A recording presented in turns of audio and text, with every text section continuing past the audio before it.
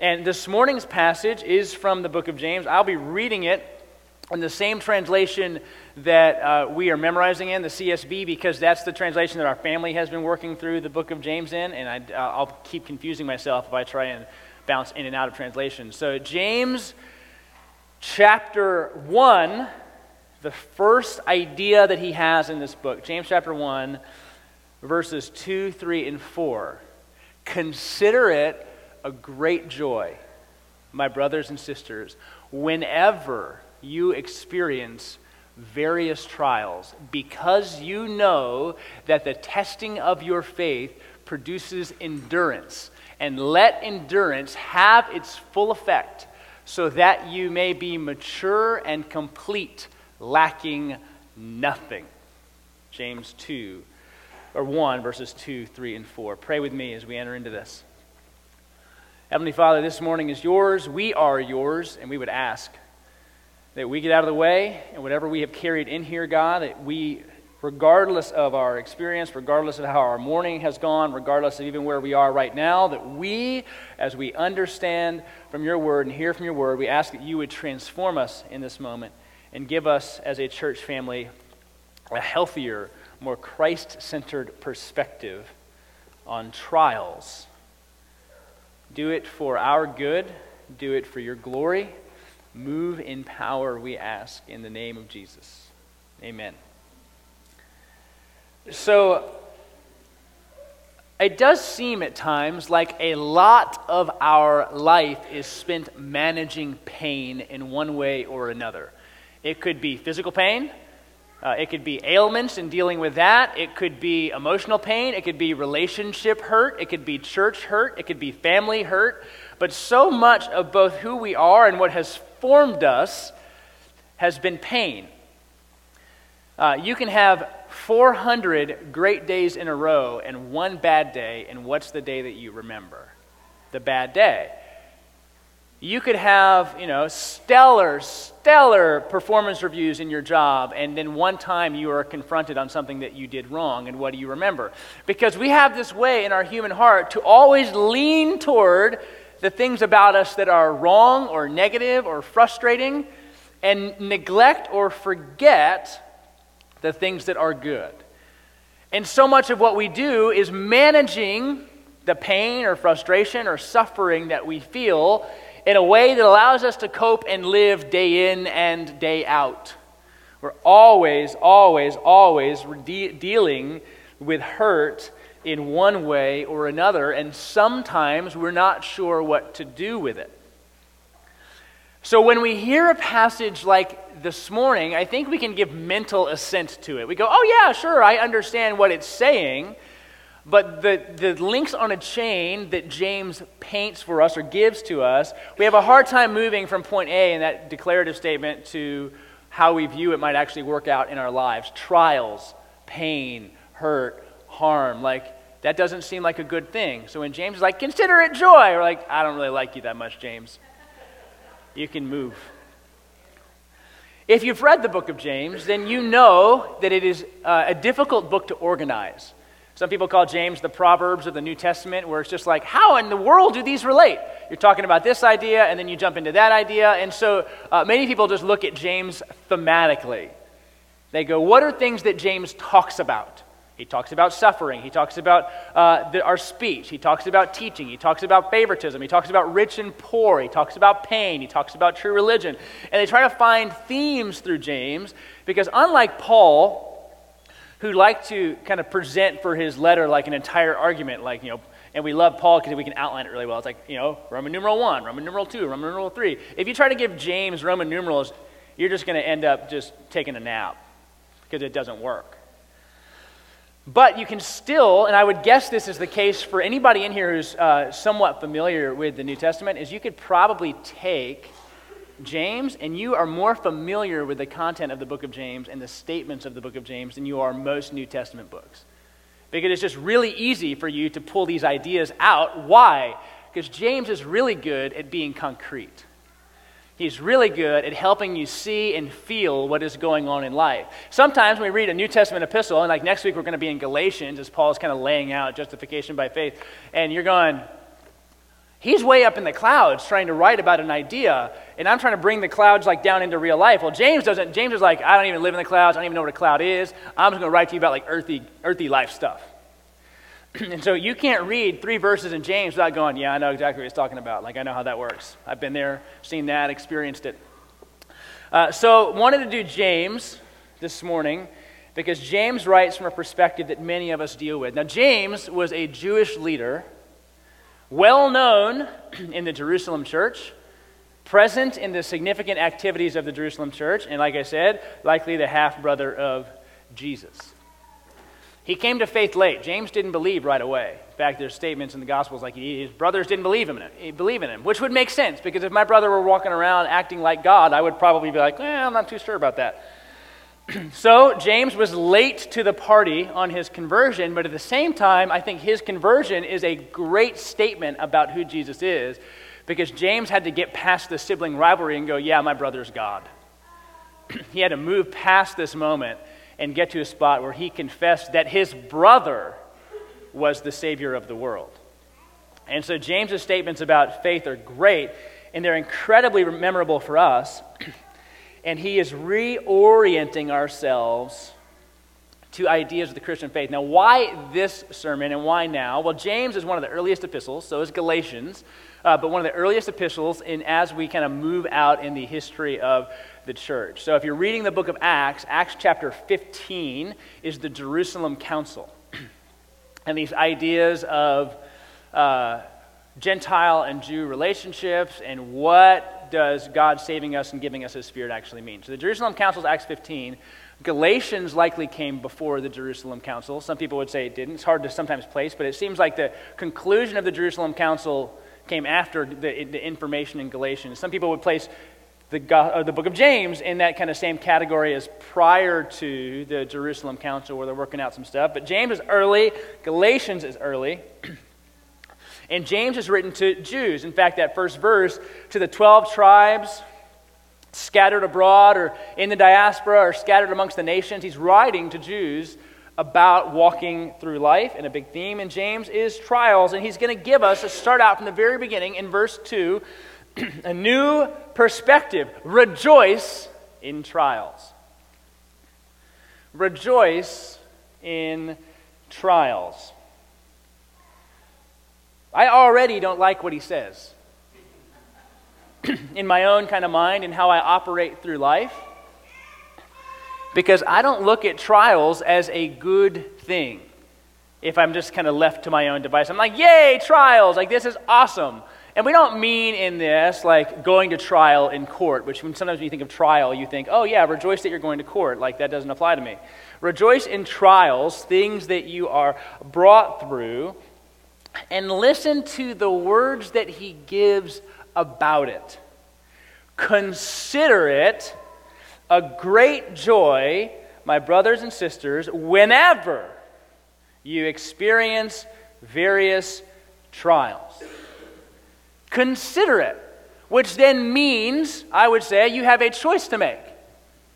Consider it means don't think about it like this, but consider it like that. So don't move in this direction, but move in that. So consider it a great joy whenever, like whatever trial it is, whenever you experience various trials, which isn't very comforting for James to tell us first, whenever it happens, and that there will be various ones. Various trials. He doesn't define it.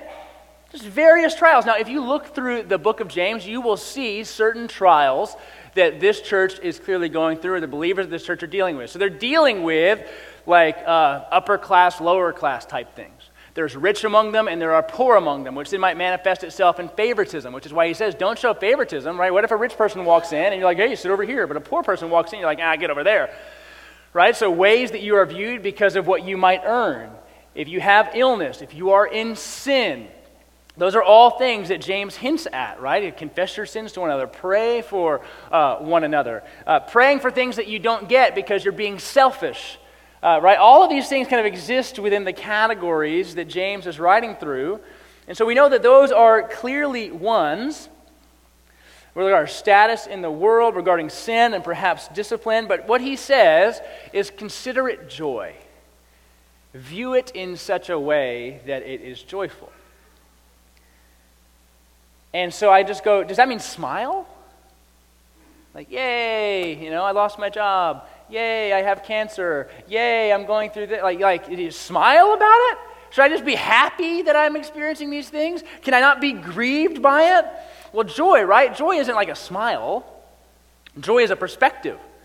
Consider it joy. He doesn't say feel joy, but consider it joy. Have a perspective that gives you joy, that allows for joy whenever you experience various trials.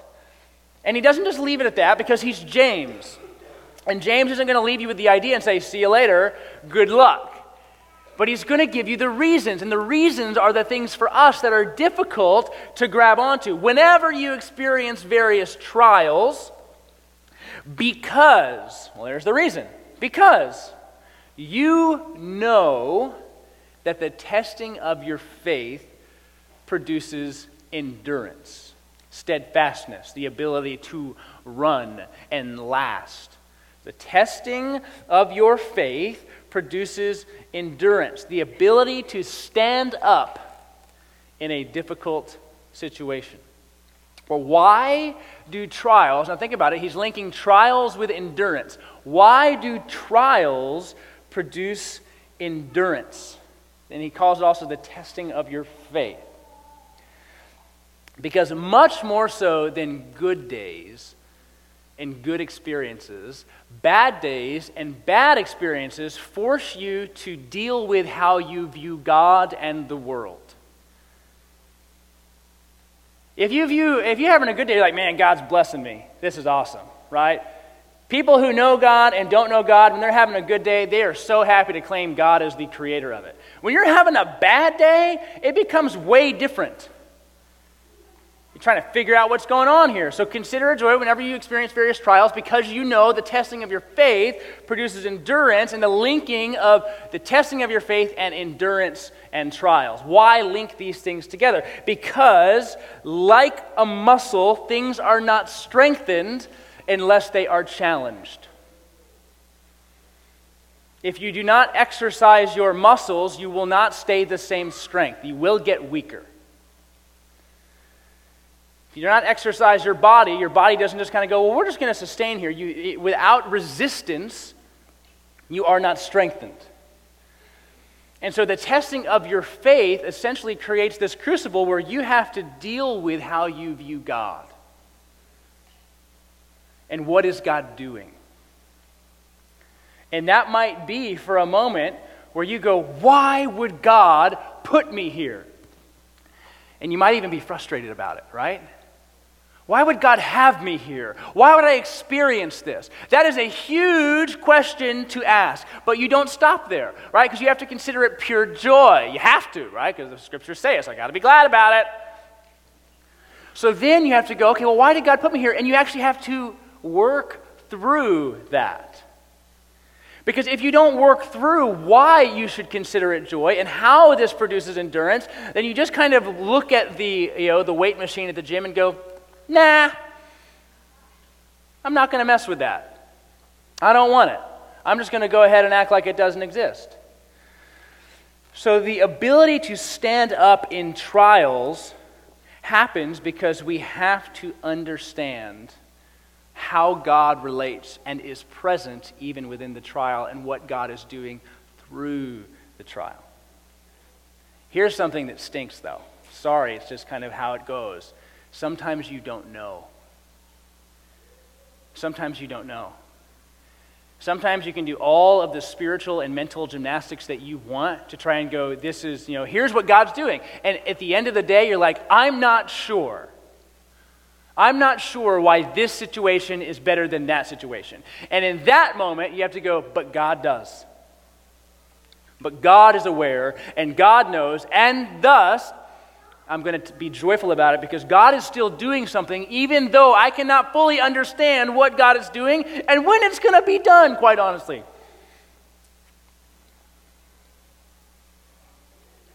But then, the question that I would ask, because the testing of your faith produces endurance, the ability to stand up under it, I ask this question, you may not because you're holy. Why does endurance matter? I mean, honestly, why does it matter that I endure or not? A lot of people have given up on life.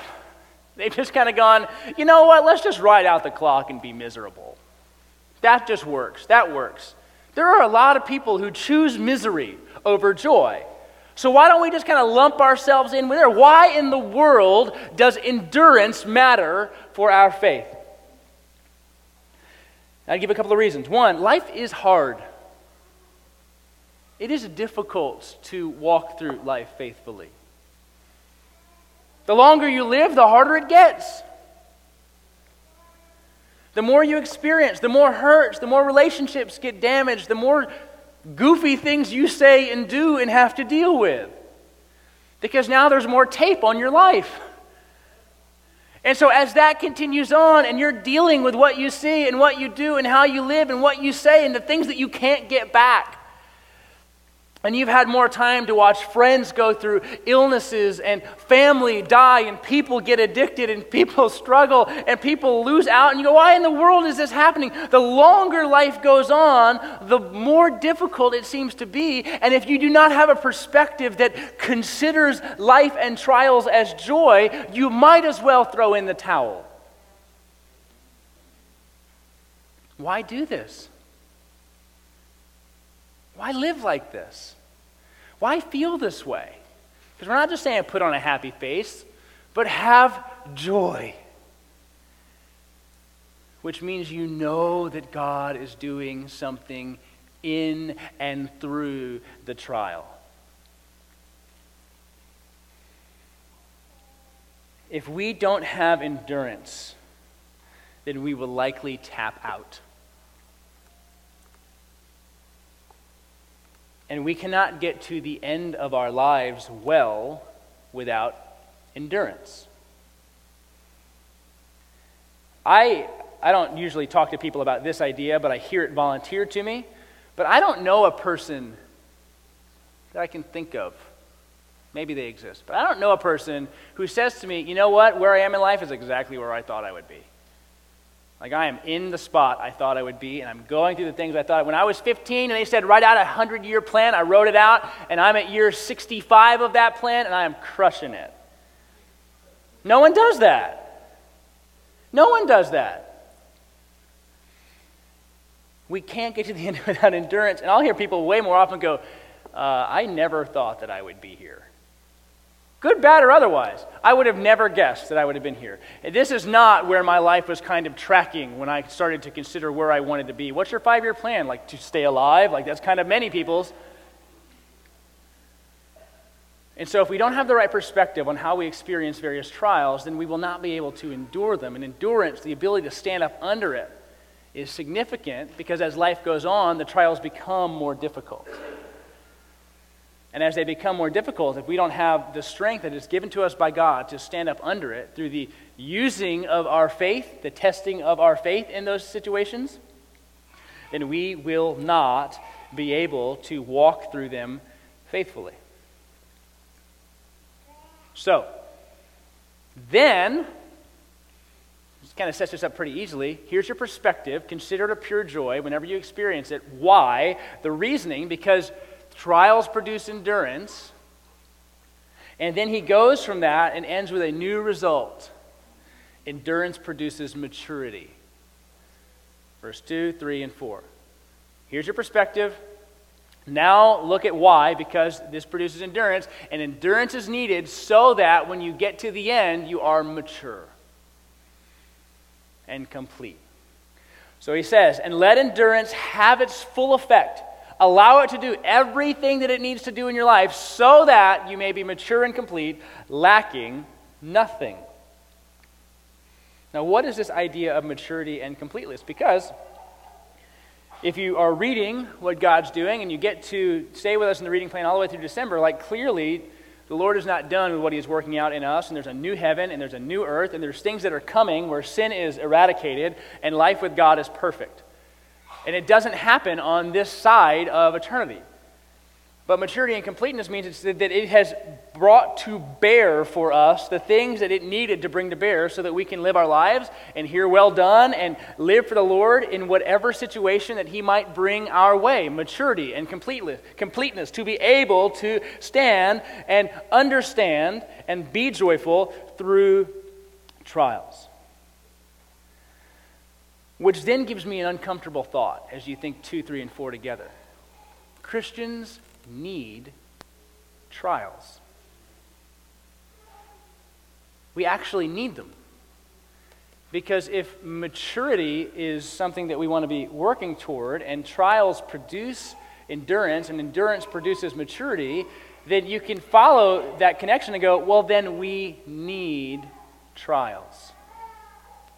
Now, I don't think this means that, like, we go home or you're around, like, lunch, you're like, dear Lord, thank you so much for our church family, and we would just pray that you would bring lots of trials our way because we want to be hecka mature, right? Like, I don't think then it produces in you this feeling of, well, I will just now pray for trials and kind of run into trials because it's way more fun.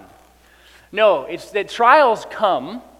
The perspective needs to exist within trials of joy, and joy looks past the trial at the result. So we're looking at the result, which is maturity. And if our goal is to reflect Jesus in this life and to better reflect Jesus, then our ability to endure trials allows for us to reflect our Lord better. So we need trials, thought number one. Along with that, then, God uses trials. God uses trials to bring to bear something in us because he knows what's best for us.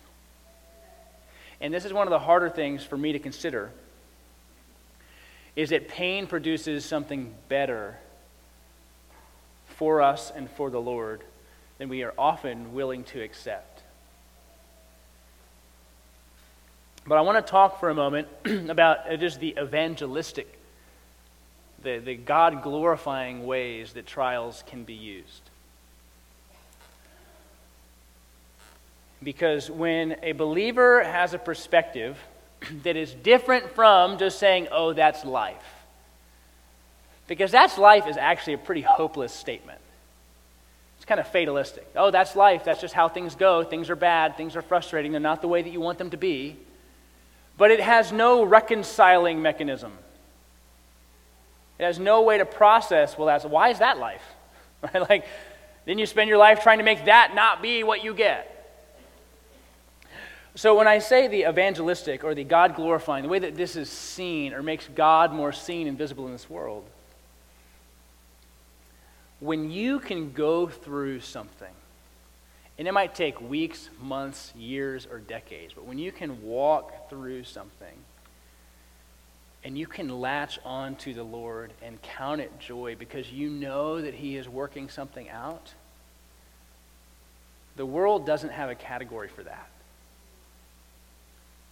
There's not a category for joyful trials. No, we're going to go through it, and we're going to be glad about it.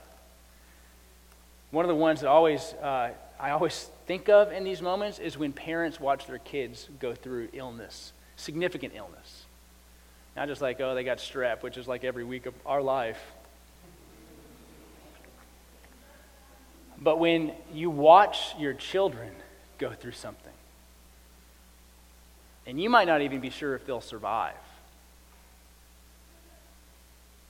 And you see them able to talk about the hope they have in God and what God can bring to bear through it, what he can do, and how they are counting upon him over anything else.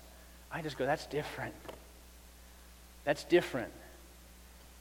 It's different. You can't explain it. You can't make sense of it because all you want to do is weep and wail.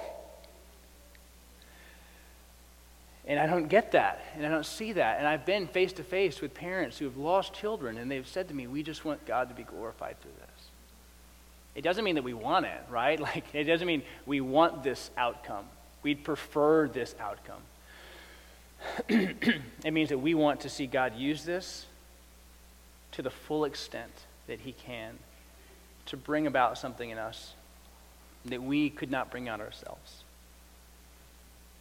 We want to run the race that God has put before us. And if this is a part of it that he will use, I would say not that he delights in, part of what exists because the world has fallen and illness is here and sin is real and the consequences of it are both in our lives and in our world, and we come into it every single day. But when they can look at that and go, God is going to form us in this, he is going to allow for us to reflect him more. When I see that time and time again, I look at parents or I look at friends or I look at family and I just go, you know something that the world doesn't know.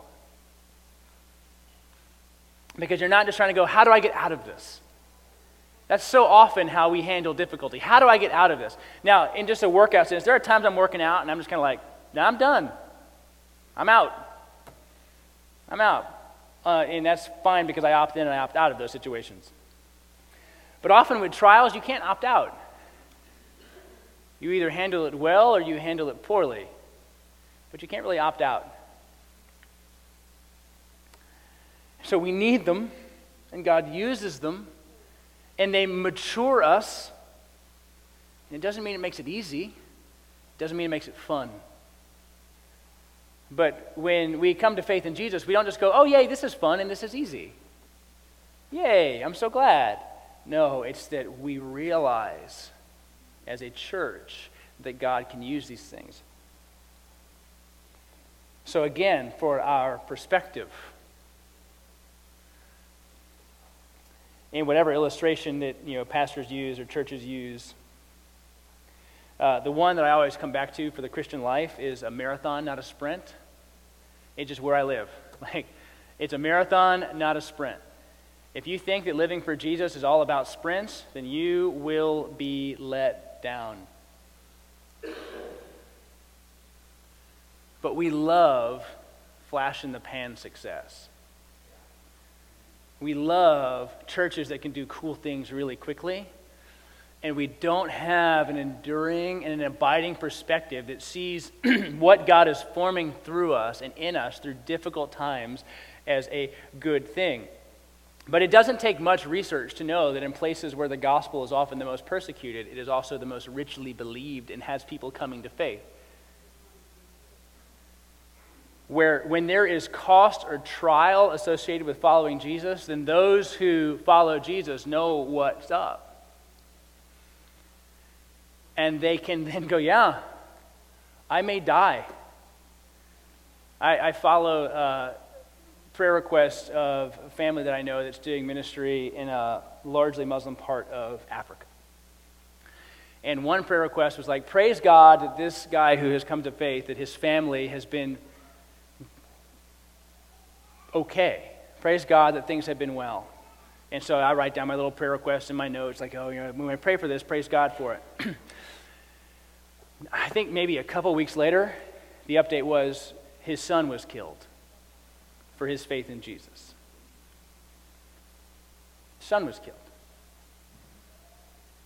And what would happen in that moment? Because for us, trials are like, oh, I stubbed my toe, maybe I shouldn't go to church today. For them, it's, I believe in Jesus and my whole family might be murdered for it. Does that feel a little different? Doesn't it kind of start to feel like maybe our view of trials is wimpy? That we opt in to gathering together if we can, if our schedules aren't too full, if we're not tired from Saturday because we stayed up too late, we just opt in. We go, man, life's really tough. My kid's failing 3 classes. I'm like, so what? Kids fail things. They do well sometimes, they don't do well sometimes. You're not suffering. You're probably just letting them not study. And when you start to realize what people in the church deal with, real day after day, I actually might not be alive at the end of this day because of my faith, but I consider Jesus worth it, that changes someone. how in the world can these people endure these situations time after time, moment after moment, day after day, year after year, where they are mocked and persecuted and laughed at and disrespected, and they lose their jobs? Sure, they lose their jobs. They lose their lives. They lose their family. Why? Because Jesus is better.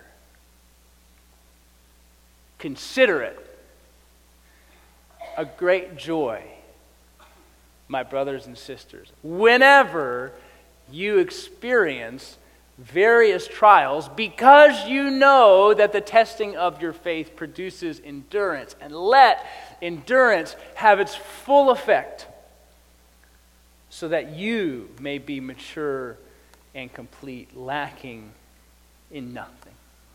Why, for us? Because I think the truths of the passage are what the passage is. We go, hey, I get that. Why then is it so hard for us to grab hold of this perspective?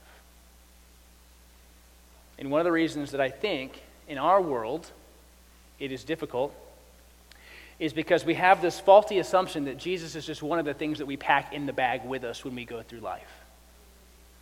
So I have my friends section, and I have my fraternity section, and I have my family section, and I have my job section, and then I have my Jesus section over here. And all of these together allow me to get through life. And when you read the statements of Jesus in the Gospels, this is what he does. Nope, nope, nope, nope, just me. That's the only thing that you get. And so when we try and go through our lives and manage all of these little pieces and go, well, how would Jesus do this in this situation? Jesus, could you flavor my idea here? Could you flavor what I'm going through? We don't have a category of Jesus is the supreme and best part of our lives that makes everything else matter and everything else significant. Then, of course, it becomes really confusing for us when we handle trials. Because the true thing is that we do not see him as best.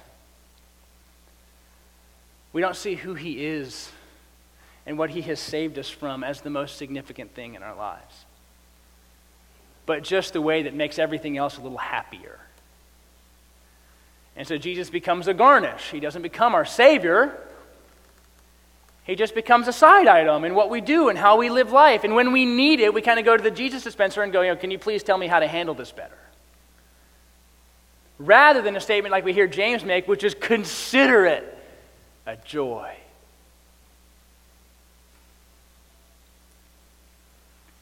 And you're in a moment, right? You're there and you're suffering, or you're struggling through something, or you're experiencing a trial, or your family is going through something, and you haven't stopped and gone, how is this joyful?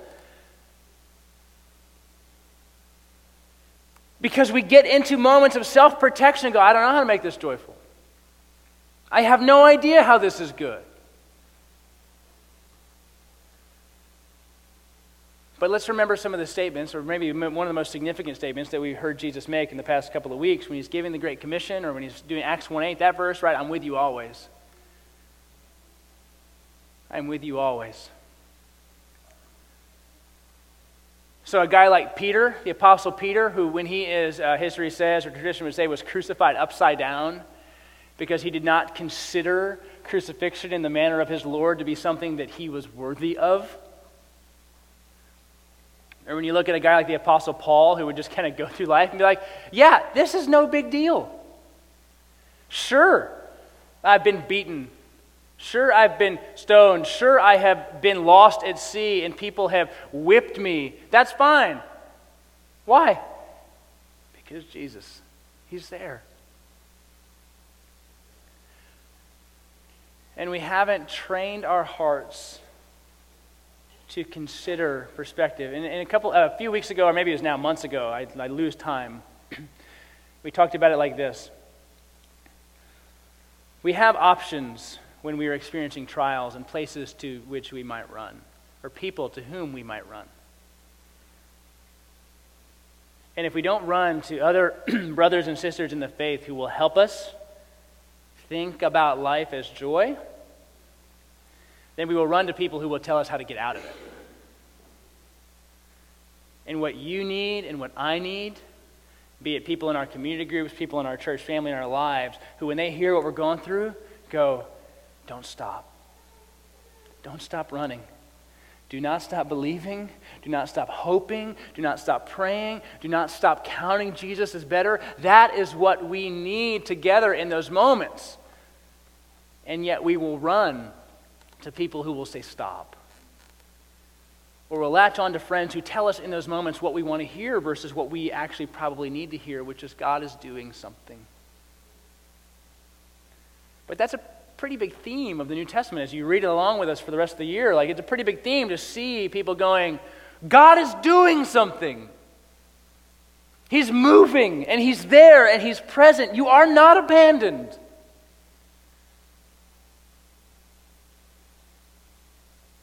But it's one of the hardest things for us to latch onto. Because our suffering muscle isn't very developed. Because we find ways out. And we don't process it with people who love us and care for us and will help us. And when I talk to friends or family who are walking through things, and they'll say statements like this: I'm not sure if we will see the other side of it before our lives are over or the Lord returns. And that's okay. Because they go, it's been 10 years like this. It's been 12 years like this. It's been 13 years like this. It's okay. God is working it out. We kind of go 2 weeks. Man, 2 weeks? I need help. It's been 2 weeks. You're kind of like, call me when it's been 75 years, right? Whatever it might be. But our endurance of those things is not very strong. Our ability to walk through those is not very strong. And so when we hear consider it joy, we don't have a category. I heard a story, this was years back when I was in college, of a guy who was lost his arms for his faith in Jesus.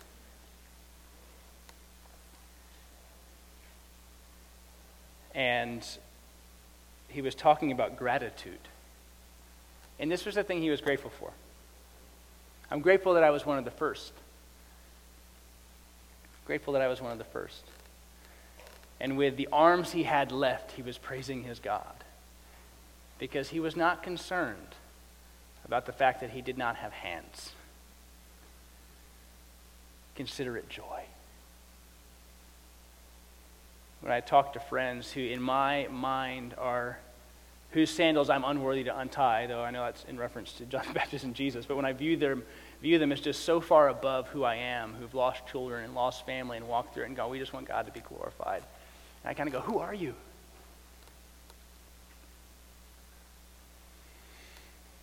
When I talk to somebody who loses a spouse and they're okay, I'm like, how come I'm more of a mess about it than you are? Because they're considering it a pure joy. When I see someone going through something in their marriage or in their family and they're glad about it, not because they just like pain, because that's odd, but because they know that the Lord uses those. And one of the reasons I like the book of James and I like the New Testament is because there's a reason that we have this category. There's a reason the authors of the New Testament can give us this category and give us this example. Because Jesus did it.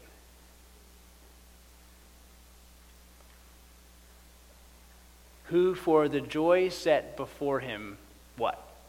Endured the cross. Who for the joy set before him endured the cross. The reason you and I can consider our trials joy is because we had a Savior who did the exact same thing.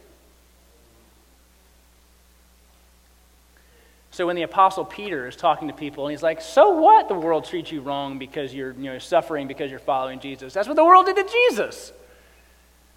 And you're kind of like, Peter, could you chill a little bit? Like, I want you to be a little more coddling of me. And he's like, I'm not going to coddle that.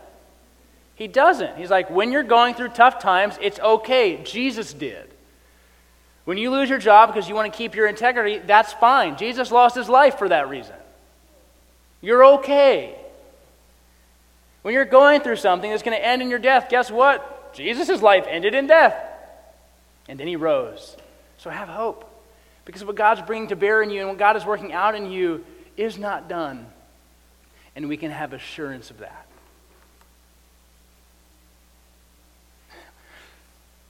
I have, as a pastor, especially a pastor in North America, you have all these really goofy temptations, right? Like, I want my church to be bigger, or I want it to have more money, or I want it to have this, or I want it to have that. If Genesis Church could be nothing but the church that endures through trials with joy, I'm in, right?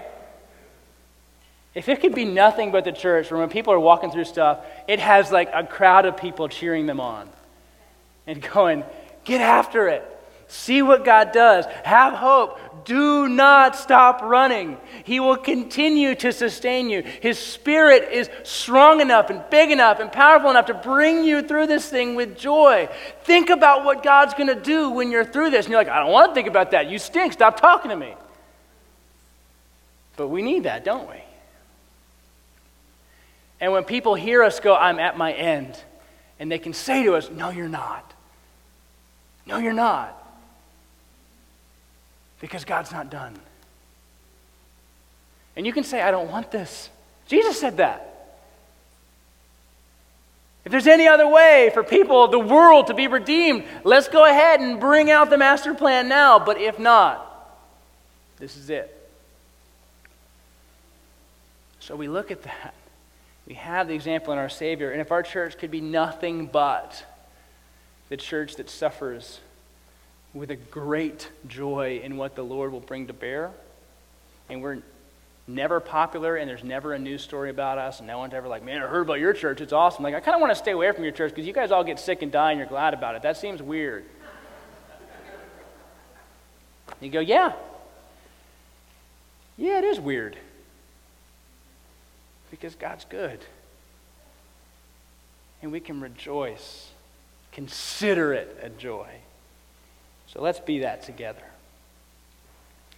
And whatever you might be walking through, even in this moment and even in this day,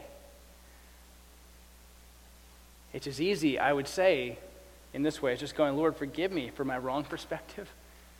Help me know what it means to consider it joy. Help me look to what you will produce through it, not just how I feel in it.